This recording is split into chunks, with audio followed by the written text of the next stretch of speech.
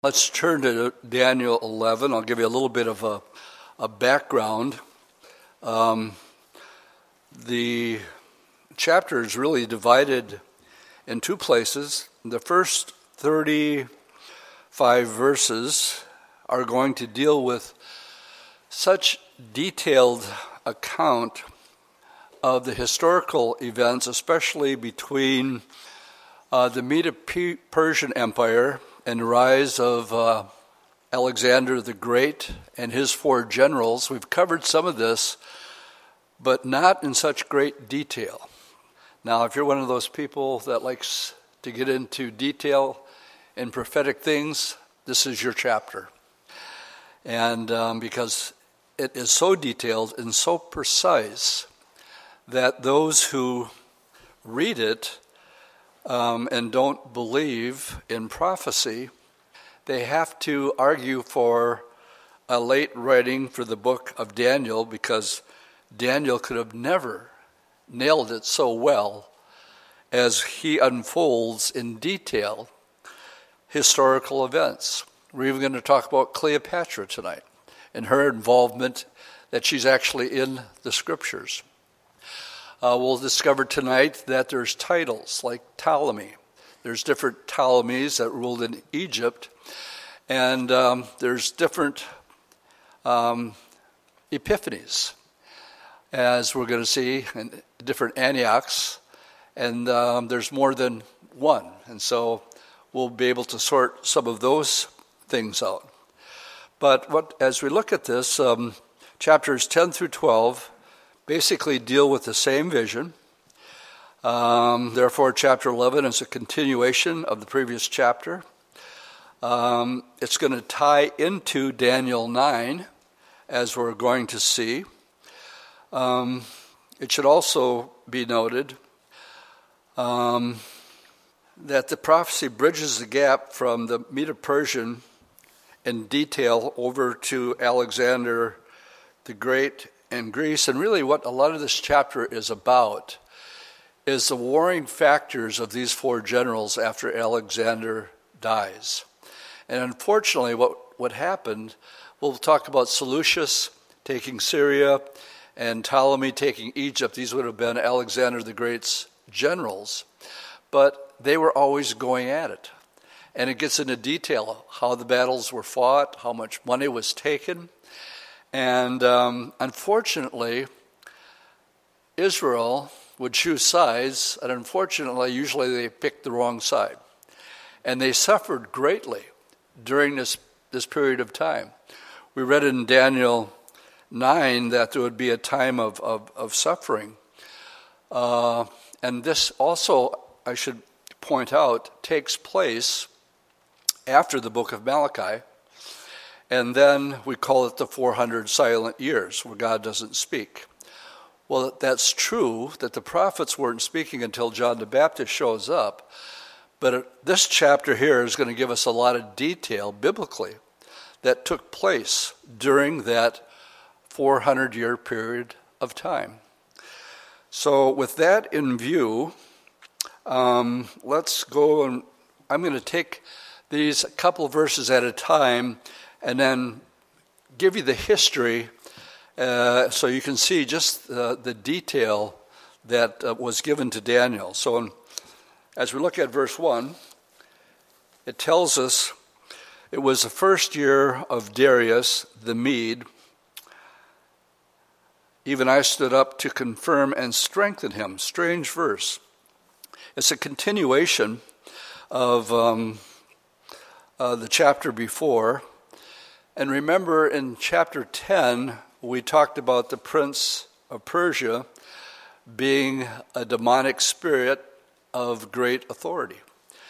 And Daniel's prayer in Daniel 10 was held up for 3 full weeks because Satan did not want Daniel to have this information.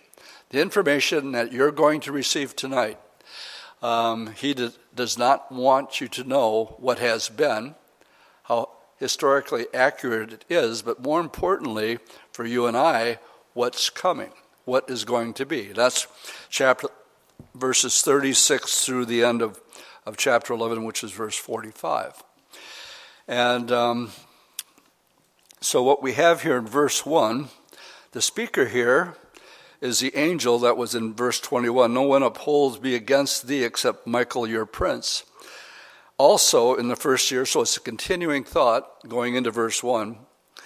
And he's actually strengthening Darius. Now this Darius was the same one that occurred during the reign when Daniel was thrown into the den of lions. Remember, they tricked Darius into signing this decree.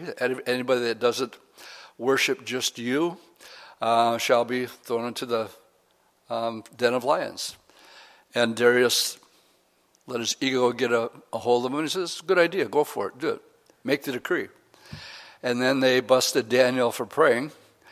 And when Darius realized that he'd been tricked into all this, he tried to undo it, but the laws of the Medes and the Persians was set in stone, and it couldn't be changed even by Darius himself.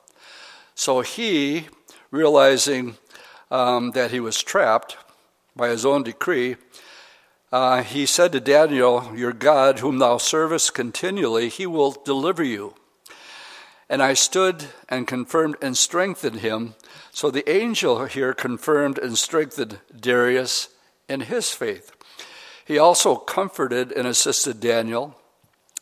And Daniel said, you might recall, my God has sent his angel, and he has shut the lion's mouth. Remember Darius running in, Daniel, are you there? Are you okay? And he said, oh, King, live forever. And he was alive. He says, the Lord, my God, sent his angel and has shut the lion's mouth. So historically, this is where the vision fits in, and it bridges the gap between the Old and the New Testament, what we call the 400 silent years. Verse 2. And now I tell you the truth, behold, 3 more kings will arise in Persia after Darius, and the fourth shall be far richer than them all, and by his strength through his riches he shall stir up all against the realm of Greece. The Grecian Empire is in view, so we're in transition. We think we know who these other rulers would have been after Darius. We think Cambrius was one. He would have been the first.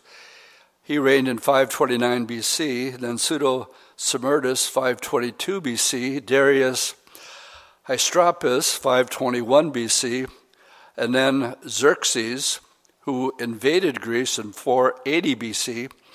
He was defeated, and never again did Medo-Persia make a bid for world dominion. And Xerxes is probably the Ahasuerus of the book of Esther. He was very rich, as a prophecy here said he would be. So when we read the book of Esther, we talk about the city of Shushan, and Xerxes probably, I believe, is the same guy as Ahasuerus in the book of Esther. Verse 3, we're changing rulers now.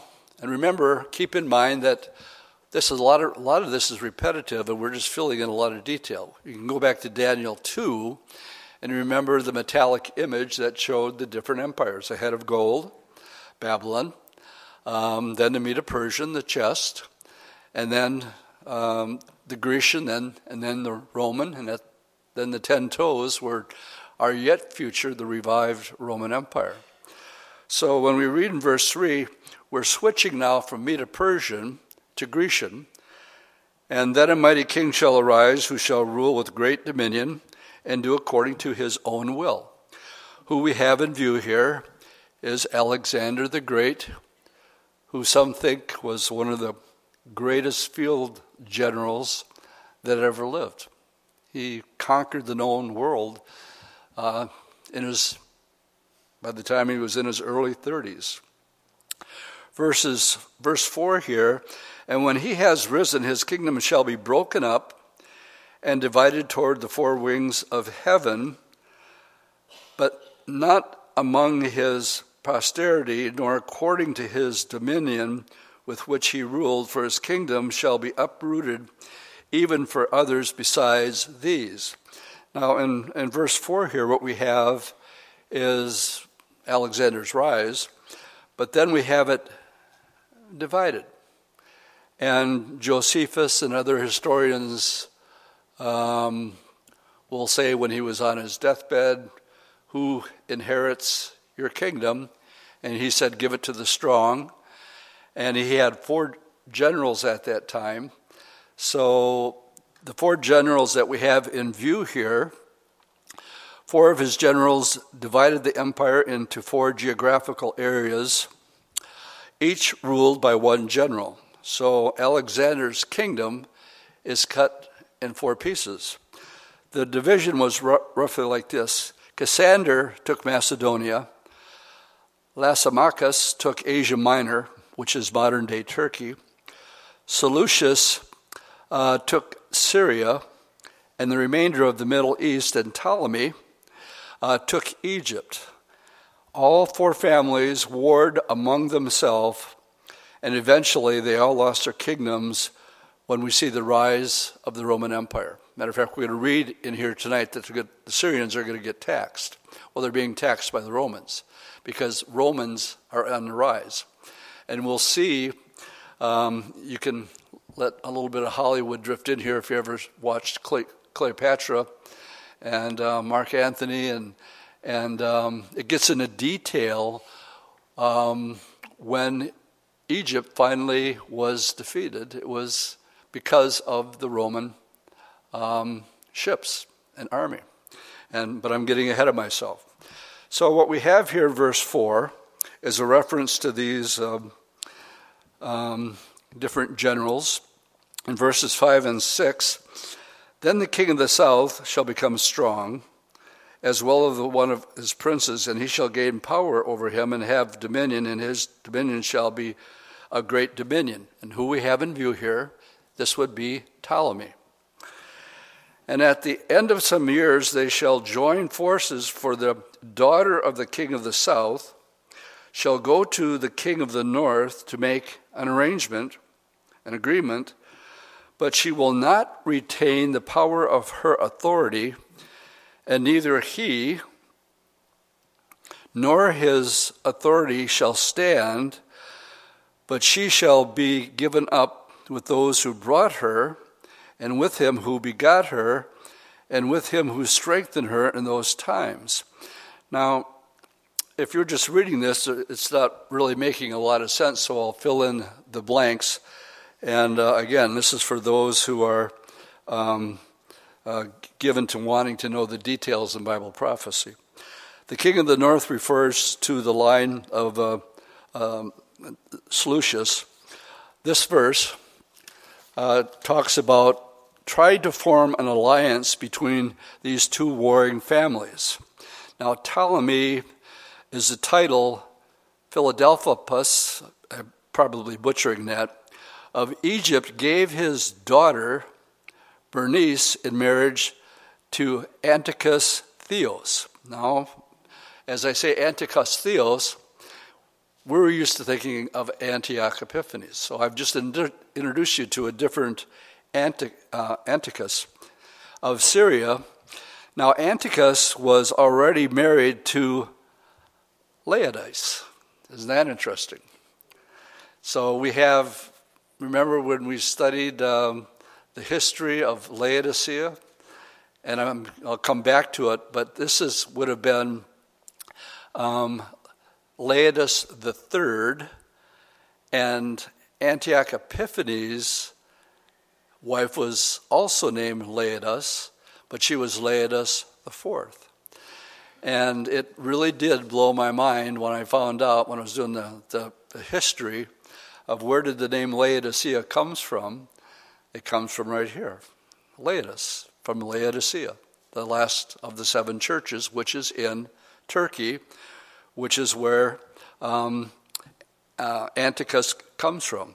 All right, so Antiochus was all married to Laodice, whom he divorced. And after 2 years, Ptolemy Philadelphus, he dies. So Antiochus Theos put away Bernice with her son, took back his first wife, Laodice.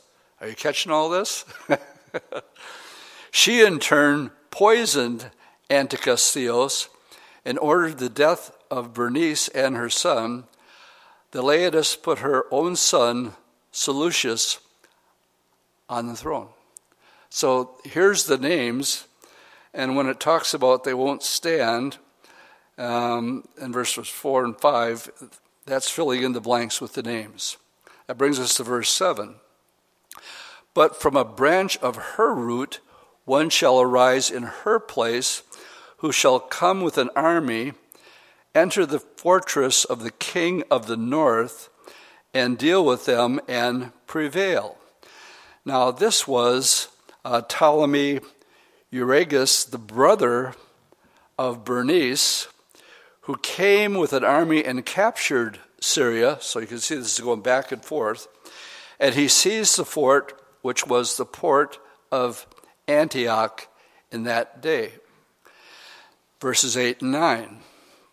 And he shall carry their gods captive to Egypt, and with their princes and their precious articles of silver and gold, and he shall continue more years than the king of the north. We're talking between 246 and 240. Then the king of the north shall come to the kingdom of the king of the south, but shall return to his own land. Okay, it is recorded that Ptolemy Euergetes took into Egypt a booty of 4,000 talents of gold, 40,000 talents of silver, and 2,500 idols. And this was literally fulfilled. In other words, this is a fact of history that you can do your own homework on, and the details are given to us here in 8 and 9. All right, 10 through 13.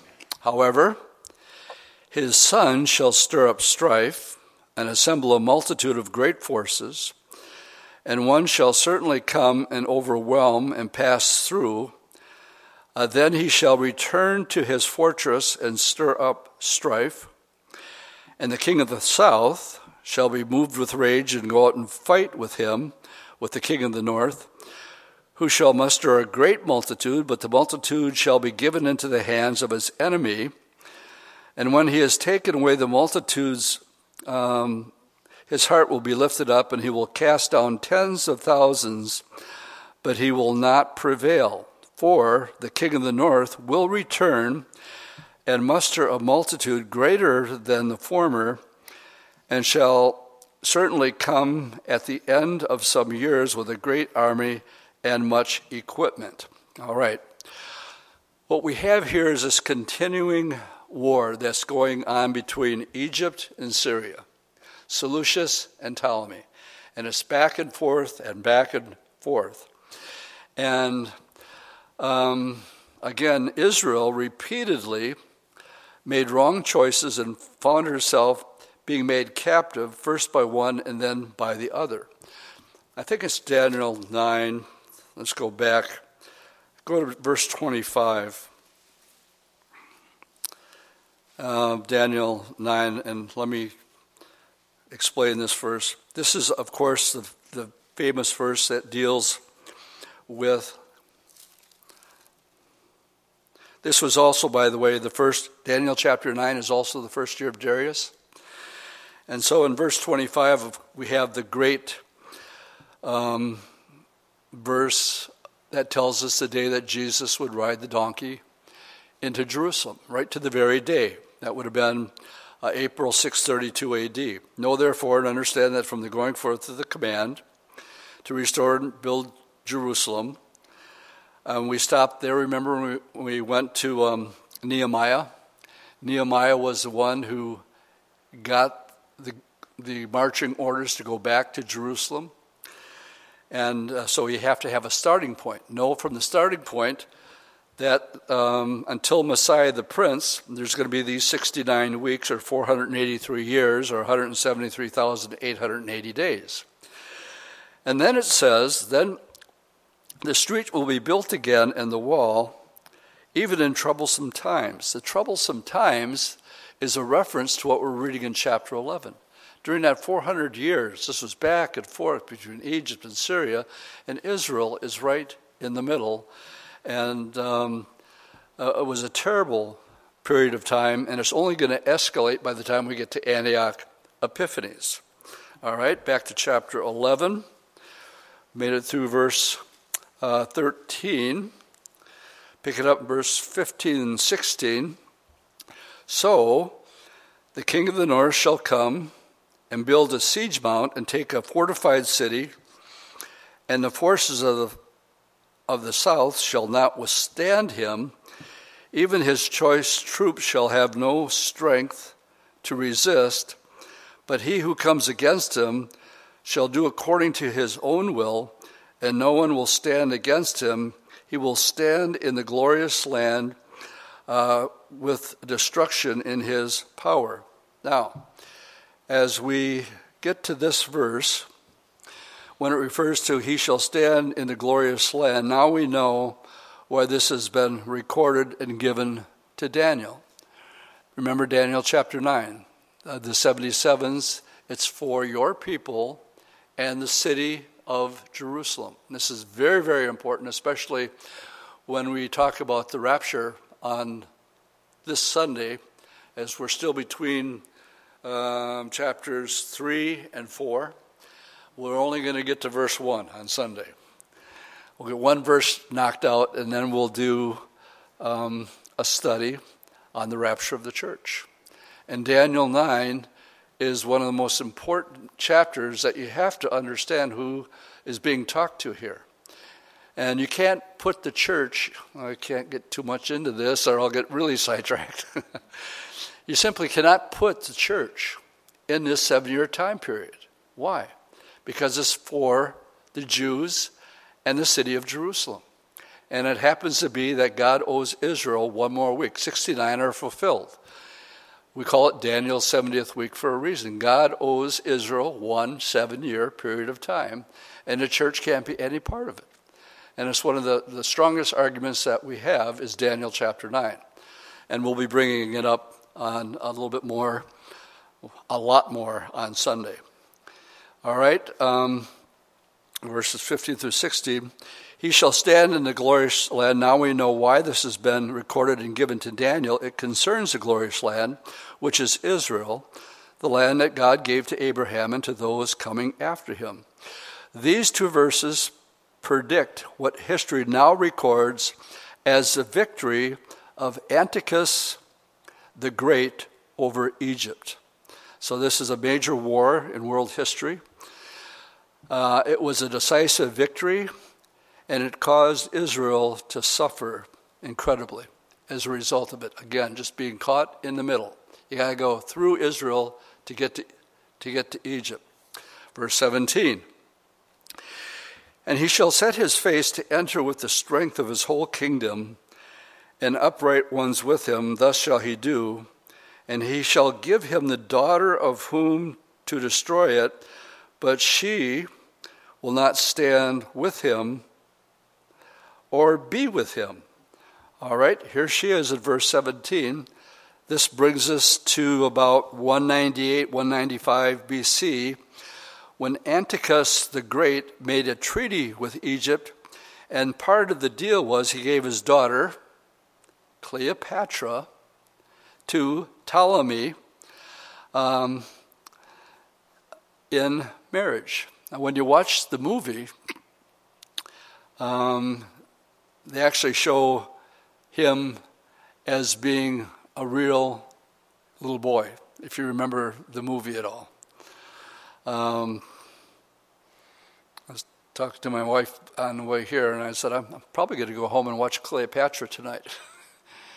And how many of you, I'm just curious, how many of you are learning for the first time that Cleopatra is actually in the Bible? Go ahead, you can raise your hand. Cleopatra's in the Bible. She's in verse 17 right here. And it was all part of an arrangement, and as you know, she didn't go along with it. She falls in love with Mark Antony. And I'm getting ahead of myself there. And this is really also what's happening at the same time, is Rome is growing more and more and more in power as this is all unfolding, 18 to 20.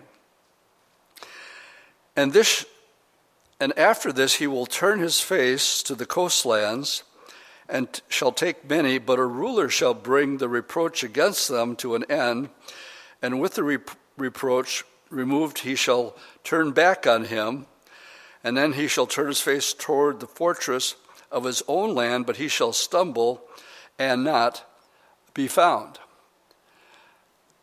There shall arise in his place one who imposes taxes on the glorious kingdom, but within a few days he shall be destroyed, but not in anger or in battle. Now again, history students who know this, is blowing their mind that Daniel is giving such incredible detail.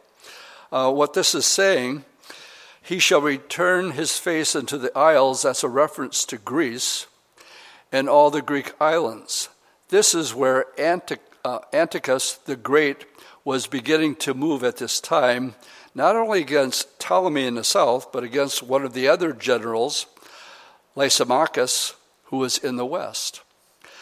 A prince for his own behalf would refer to another line, that is Rome, which was beginning to arise in the west and move towards the east.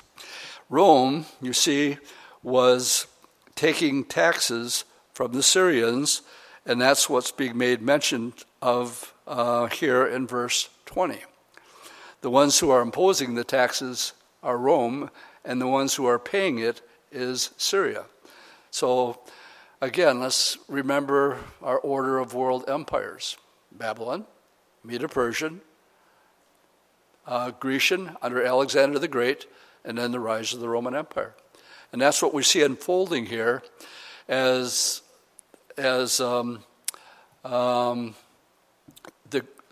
Grecian Empire is slowly winding down. We find the Roman Empire growing in power. Verse 21. And in his place shall arise a vile person, to whom they will not give the honor of royalty, but he shall come in peaceably and seize the kingdom by intrigue, or in other words, flattery. Now, here's our Antioch that we're familiar with. That's recorded in chapter 8. We're now introduced as what's called a vile person, Antioch Epiphanes, who was king in Syria and is easily identified in history. This is the little horn that has already been fulfilled as we studied back in chapter 8. Now, he's important for a lot of different reasons. But the biggest reason is when we get to the second half of the chapter, we're going to meet his counterpart that is yet future in the Antichrist. So it's important, again, that we connect the dots between the book of Daniel and the book of Revelation. This is a foreshadow. In the same way that when we read of the two witnesses, Revelation 11, they're there for the first 3.5 years of the tribulation, and it doesn't rain for 3.5 years because Elijah says it's not going to rain. The reason I find it interesting again is because it happened before under King Ahab and Jezebel. He says it's not going to rain until I say so. Jesus actually said it was exactly 3.5 years. If you go to James chapter 5, it tells us Elijah was an average guy, just like you and me. But when he prayed, it didn't rain for the space of 3.5 years. And so we have these types. It is very important to see the importance of the Old Testament and the importance of teaching the Bible chapter by chapter, verse by verse, because if you don't do that, you're not going to see what I just said. Is everybody with me? Good place for an amen then. Then you get to see, oh, that's interesting. And when we stagger at some of these things that are foretold, yet future, we go, that sounds pretty far out. Did I say far out? I did say far out, didn't I? Okay, said it again. And yet, we fall back on this. This has happened before. So the next half of this chapter is all about the Antichrist. And what do we have in the first part of the chapter but the demise of the Medo-Persian Empire, the 4 generals, the rise of the Roman Empire, and a picture of this vile, what they call this vile person in verse 21. Well, how does the Antichrist come in? With flattery. And for the first 3.5 years, he tries to, there's warfares that we're going to see in just a little bit when we get to the second part of the chapter here. But again, it's the same personality type. Very, very vile. The Antichrist will be a blasphemer. He will destroy, chapter 13, verse 7. He will destroy not only Moses and Elijah and leave them dead in the streets for 3.5 days, but also he goes after God's chosen people and the believers. So verse 21 is, again, Antioch Epiphanes. 22 to 24, with the force of a flood, there should be swept away before him. Now, here's something that I've never seen before. When we study Revelation chapter 13, it says that Satan has been cast down, knowing that he has a little time. So what does he do? He goes after the woman, who is Israel. And he says he pursues her like a flood. And when the lights went on here, we've often said, well, is that literal? Is it a literal flood? Could be. But the terminology that's used here is clearly an army. With the force of a flood, they shall be swept away from before him. So if we're having similarities here, now I'm looking at Revelation chapter 13 in a completely new light. It's not a literal flood, but now because of this verse here, I'm thinking it's a flood of a great army that goes after them. And with the force of a flood, they shall be swept away from before him and broken, and also the prince of the covenant. And after the league is made with him, he shall act deceitfully, for he shall come up and become strong, and a small number of people. And he shall enter peaceably, even into the richest places of the province, and he shall do what his fathers have not done, nor his forefathers. He shall disperse among them the plunder, spoil, riches, and he shall devise his plans against the stronghold, but only for a time. Again, the similarities of the Antichrist in Revelation are uncanny here. The Prince of the Covenant, what that is probably a reference to is Onus III, the high priest, who was disposed and murdered at this time by the deceitful devices of Antioch Epiphanes when he came into power. 25 through 28. And he shall stir up his power and his courage against the king of the south with a great army. And the king of the south shall be stirred up to battle with very great and mighty army, but he shall not stand, for they shall devise plans against him. Yes, those who eat of the portion of his delicacies shall destroy him. His army shall be swept away, and many shall fall down slain. Both these kings' hearts shall be bent on evil. They will speak lies at the same table, but it will not prosper. For the end will still be at the appointed time. And while returning to his land with great riches, his heart shall be moved against the holy covenant, so he shall do damage and return to his own home. 25 through 28. The verses describe the campaign of Antioch and his victory over the king of Egypt, which brought him much riches and prestige. They shall speak lies at one table refers to the fact that he was an unreliable liar. And coming in with flattery, very, very much like the Antichrist yet future. 29 and 30. At the appointed time, he shall return and go towards the south, but it shall not be like the former or the latter.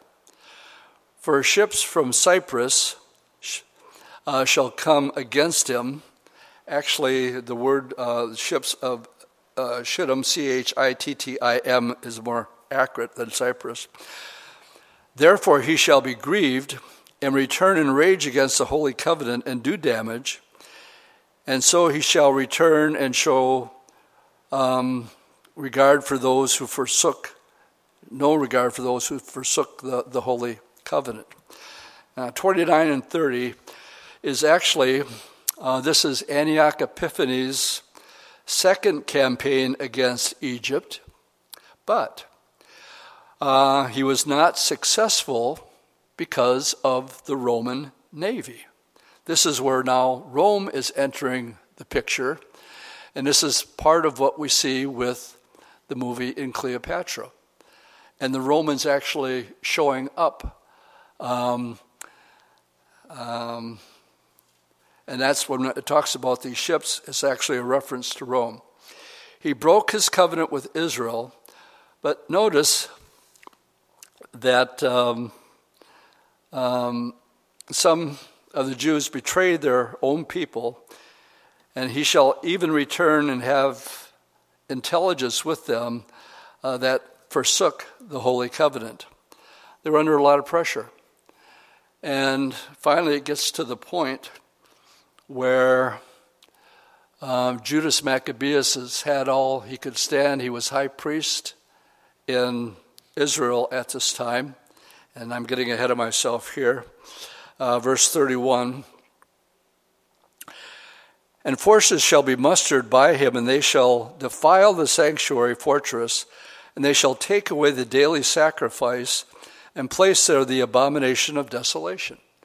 Well, that's exactly, if you turn back to Daniel chapter 9, when we read here in verse 27, it's a foreshadow of the one that's coming. Daniel 9 verse 27, it says, then he will confirm a covenant with many for 1 week. The he goes back to verse 26, and the people of the prince who is to come. Well, these are the Romans. They will destroy the sanctuary. The Romans destroyed Jerusalem in 70 AD. Now, part of his lineage, and the prince, is a part of the Roman Empire. That's why we say that the Antichrist has to come out of the revived Roman Empire. And then verse 27, the he there, the Antichrist, yet future, will make a covenant with many for 1 week, but in the middle of the week he will bring an end to the sacrifice and offerings. Well, that tells us a lot. We'll be going to 2 Thessalonians not only Sunday, but also tonight. And what he does is to have the sacrifices, you have to have the temple. So evidently, when he makes this peace treaty, part of the deal is that Israel will be allowed to rebuild their temple and actually reinstitute sacrifices. So he breaks his promise because he's a liar. And on the wings of abomination shall be one who makes desolate, even until the consummation which is determined is poured out on the desolate. We simply call it the abomination of desolation.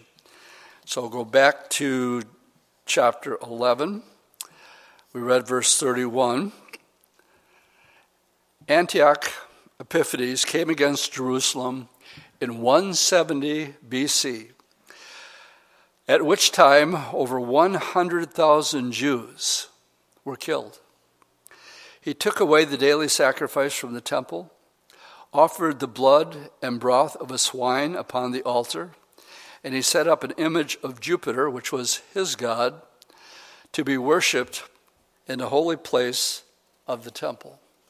And we call that, and Jesus talks about it in Matthew chapter 24, when you see, future tense, the abomination of desolation spoken of by who? Daniel the prophet. So Jesus himself verifies what we're reading right here, that Daniel, and he calls him a prophet. So that's verse 31. Let's turn back to chapter 8. I just want to throw in a little detail here and talk about Antioch Epiphanes from Daniel chapter 8. Let's look at verse 9 through 14. And out of one of them came a little horn, which grew exceedingly great towards the south, towards the east, and towards the glorious land. And it grew up to the host of heaven, and it cast down some of the hosts, and trampled the stars to the ground, and trampled them. He even exalted himself as high as a prince of hosts, and by him the daily sacrifice was taken away, and the place of his sanctuary was cast down. Because of transgression, an army was given over to the horn to oppose the daily sacrifice, and he cast truth down to the ground. He did all this, and he prospered. And now angels are talking in verse 13. And then I heard a holy one speaking, and another holy one said to the certain one who was speaking, well, how long will the vision be concerning the daily sacrifice and the transgression of desolation, the giving of both the sanctuary and the host to be trampled underfoot? And he said to me, for 2,300 days then the sanctuary shall be cleansed. Now this is giving us detail that Daniel 11 isn't, but we do have it in Daniel chapter 8. Basically, what the question is the temple's been defiled. How long before it's going to be cleansed and it'll be usable again? That's about between a 6 and a 7 year period of time, and that's basically the time frame that we have here, because what happened in these verses is, I'll go to my notes here. What happened was, when it says many who knew their God, go back to Daniel 11 now, verse 34. Verse 32, those who do wickedly against the covenant shall corrupt with flattery, but the people who knew their God shall be strong and carry out great exploits. Okay, this is a reference to Judas Maccabeus, who was the high priest, who had it up to here with Antioch Epiphanes. And they actually called him the Hammer. And this was called the Maccabean Revolt. He went to war against the Syrians. And during this period of time of 2,300 days, that's the length of time it took for them to get the Syrians out of Jerusalem. And it was all because of this guy named Judas Maccabeus. Now, there are other writings, the book of Maccabees, and also Josephus, that gets it into quite a bit of detail about this particular war and the length of time. It would be the books of 1st and 2nd Maccabees, as well as the writings of Flavius Josephus. So again, these are facts of history, and again, it took place during that 400 silent years. 33 and 34. And those of the people who understand shall instruct many. Yet for many days they shall fall by sword and flame, by captivity and plunder. Now when they fall, they shall be aided with little help, but many shall join with them by intrigue. So in these verses, this period lies between the Testaments, and basically it's a saga of the suffering. There were many in this time who served God as faithfully and continuously, like Daniel or Jeremiah. And again, if you want more information on this, Josephus would be a good one to look to. Verse 35 is a transitional verse between the history that's past tense, and now we're going to transition to what is going to be. So let's read verse 35. And some of those of understanding shall fall, to refine them, purge them, and make them white, until the time of the end. Here's where the transition, because it is still for the appointed time. Now, he's pointing his finger into the future, and beginning with verse 36, everything that we've studied thus far is history. Everything that I'm going to read until the end of the chapter is yet to come. Then the king shall do according to his own will. He shall exalt and magnify himself above every god, shall speak blasphemies against the God of heaven, shall prosper till the wrath has been accomplished, for what has been determined shall be done. We'll read up to verse 39. He shall regard neither the God of his fathers, nor the desire of women, nor regard any god, for he shall magnify himself above them all. But in their place he shall honor a god of fortress, and a god which his fathers did not know, he shall honor with gold and silver, with precious stones and pleasant things. Thus he will act against the strongest fortress with a foreign god, which he shall acknowledge and advance its glory, and he shall cause them to rule over many, and he will divide the land for gain. Now that's an interesting verse in light of what's going on right now in a stage that is being set. And what we have in view here is just one of his titles. Bear with me as I just give you these names through the scriptures about the man that we call the Antichrist. Wow, there's lots of them. Psalm 5, the wicked one. Psalm 10, the man of the earth. Psalm 10, the mighty man. Psalm 52, the enemy. Psalm 55, the adversary. Psalm 74, the head of many countries. Psalm 116, the violent man. Psalm 140, the Assyrian. Isaiah 10, the king of Babylon. Isaiah 14, the son of the morning. Isaiah 14, the spoiler. Jeremiah talks about the wicked prince of Israel. We have in Daniel 7, the little horn. The prince who shall come, we just read that in Daniel chapter 9. The vile person, Daniel 11, that's where we are here. The willful king, we're going to get to verse 36. He's called there. He's also called the idle shepherd. The man of sin in 2 Thessalonians. The son of perdition, also 2 Thessalonians. The lawless one, also 2 Thessalonians. The Antichrist, 1 John. The beast, the one coming in his own name, John 5. The king of a fierce countenance, Daniel 8. The abomination of desolation, Matthew 24. The destroyer, the desolator, Daniel chapter 9. And these are just some of his titles. Hold your place here, and please turn with me. Yep, I have time to go. Go to 2 Thessalonians 2, where we again will be connecting these dots on Sunday morning as we discuss the rapture.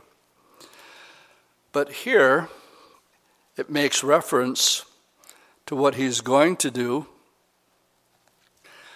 and we'll get into detail in this on Sunday, but let's pick it up verse 3. It says, "Let no one deceive you by any means, for that day will not come unless the falling away comes first."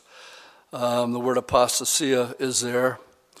And then it says, "And a man of sin," here's one of his titles, "is revealed," and then in the same verse, another title, "the son of perdition." Who is he? He exalts himself above all that is called God, or that is worshipped, so that he sits as God in the temple of God, showing himself that he is God. And I get a kick out of verse 5, because Paul was only in Thessalonica for less than 1 month. And he's giving them all this in-depth doctrine, especially as it pertains to Bible prophecy, even speaking about the Antichrist, the rapture, and all these events.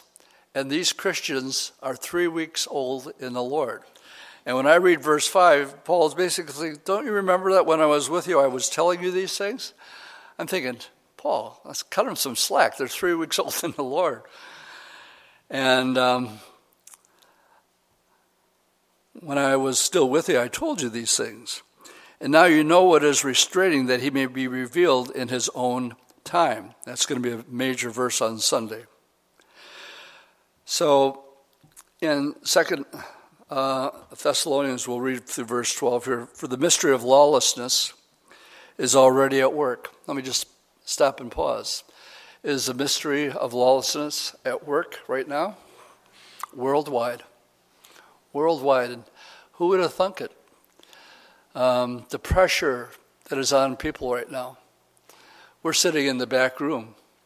We're talking about people going through really difficult times right now.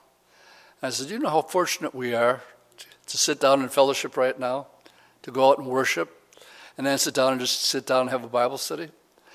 When people are a lot of people are freaking out. And rightly so. Unprecedented times. I really want to show this video, 17 minutes long, by Dr. Kelly, who is a leading woman in the world in her field, works for many Fortune 500 companies, instructing them in tragedy and in viruses, and she's a world-renowned expert. And she puts this whole thing in perspective. So if I could figure out a way to work 17 extra minutes without getting the Sunday school teachers upset with me, I'm going to try to do it. And if I don't, would you just write it down yourself? You can Google her name very, very easily. She's already, I should mention that she's already been pulled off YouTube. But you can get her on different websites. And the very least that I will do is put that website up on the screen on Sunday. At the very least, we'll do that much. And I encourage you to pass this information along, because if it doesn't go along with the agenda that the powers that be want in place, then if you speak out as we're speaking out, believe me, they're talking about mandatory masking now in Green Bay. That's what I walked out the door to tonight on the news. And I can see the train coming with this mandatory vaccine. And they're going to kick the can down the road as long as they can and get people to be afraid so they'll capitulate and give in. And I want to be like Judas Maccabeus. I want to go against the flow and speak the truth and what's really happening. They're juggling the numbers like crazy. Don't get me upset, because I can get upset pretty easy. This many people died today. Yeah, they sure did. People die every day. How old were they? Did they have preconditions? And how are you doing the counting? Well, they're all dying in California. Gee, that's interesting. It's the most populated state in our country. And they're making more mandatory statements. All right, get back to the Bible. Verse 8, and then the lawless one, here's another title for him, will be revealed, whom the Lord will consume with the breath of his mouth and destroy with the brightness of his coming.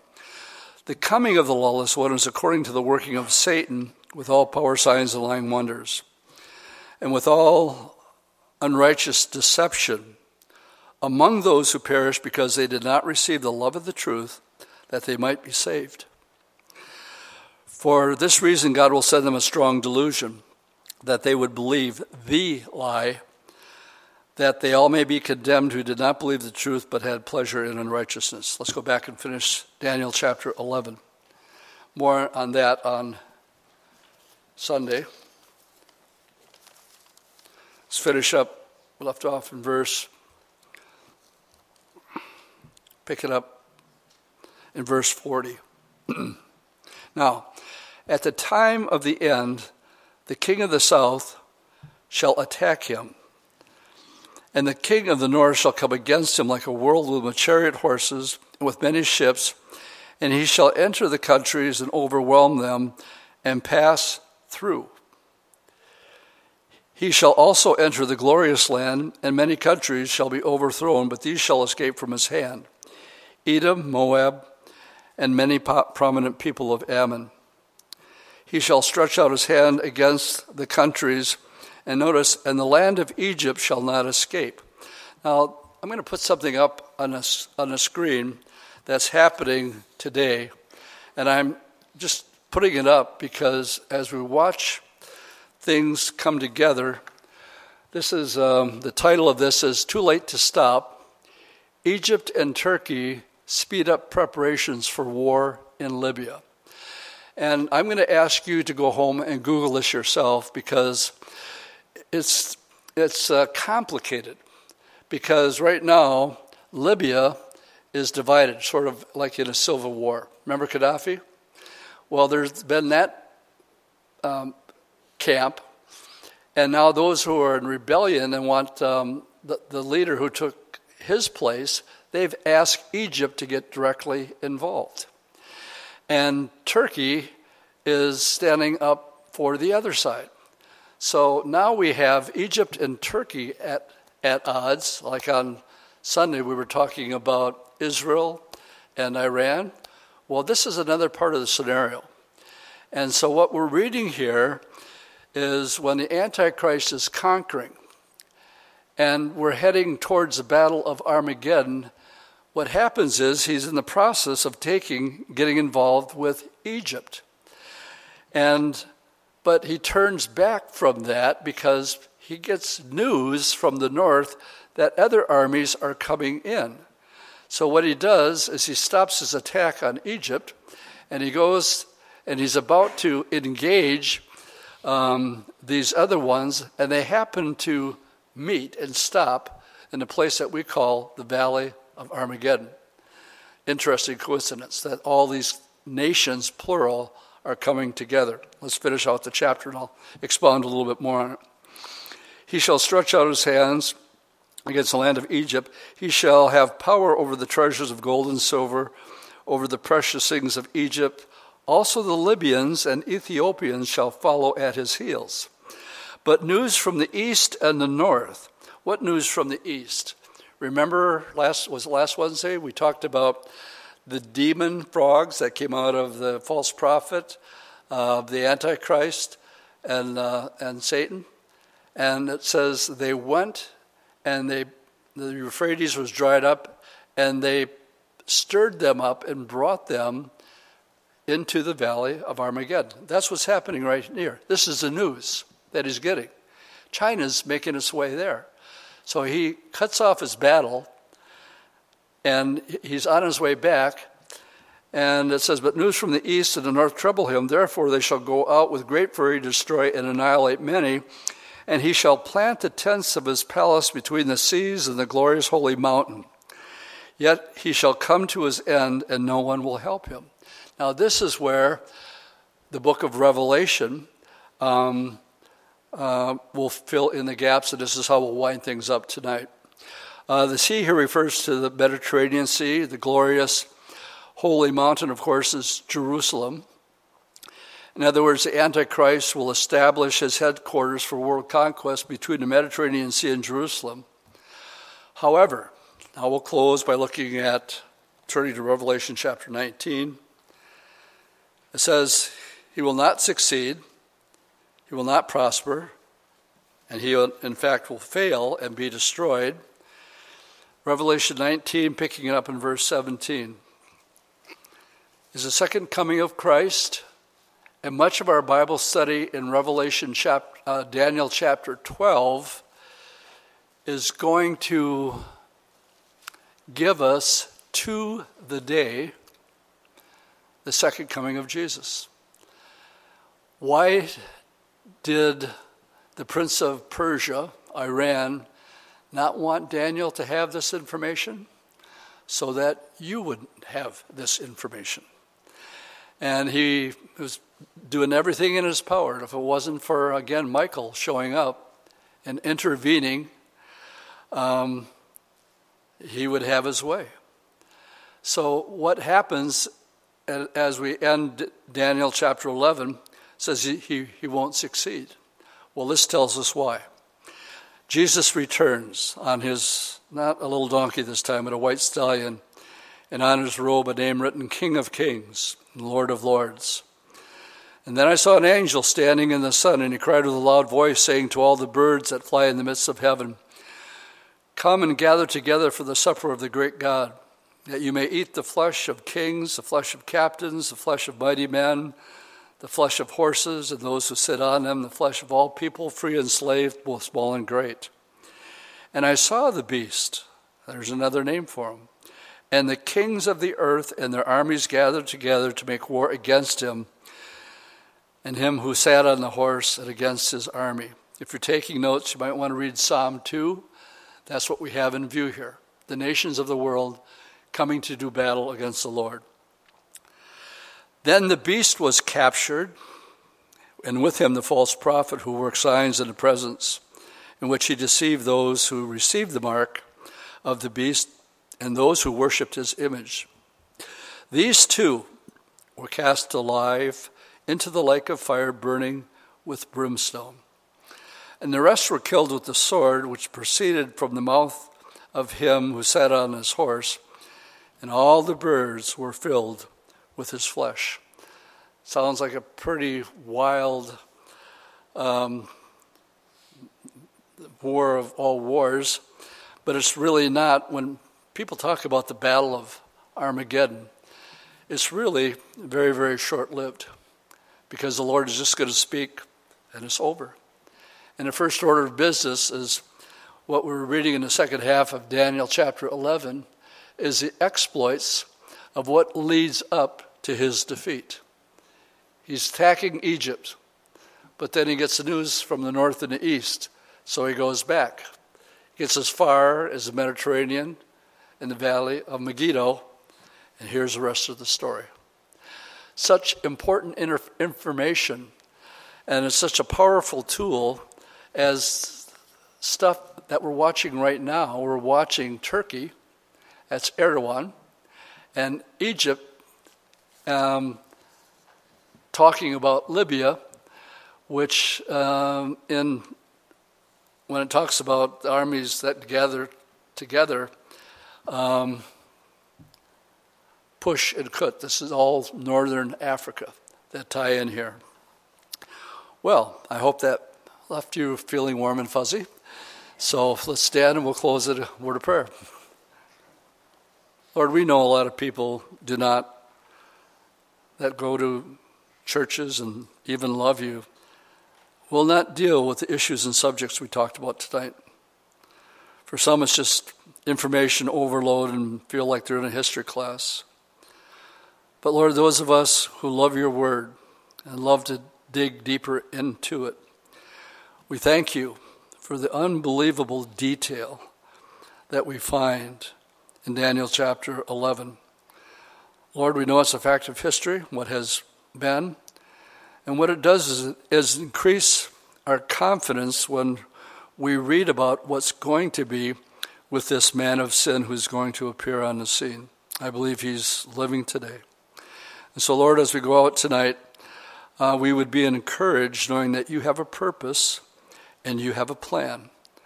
And we're watching it unfold right before our very eyes. So we thank you for your word tonight, Lord. And as your people go, I just pray bless them. And we do pray for Sunday morning. And that you'd go before that message, which we call the blessed hope, the rapture of the church. Thank you that you have a plan, Lord. In Jesus' name, amen.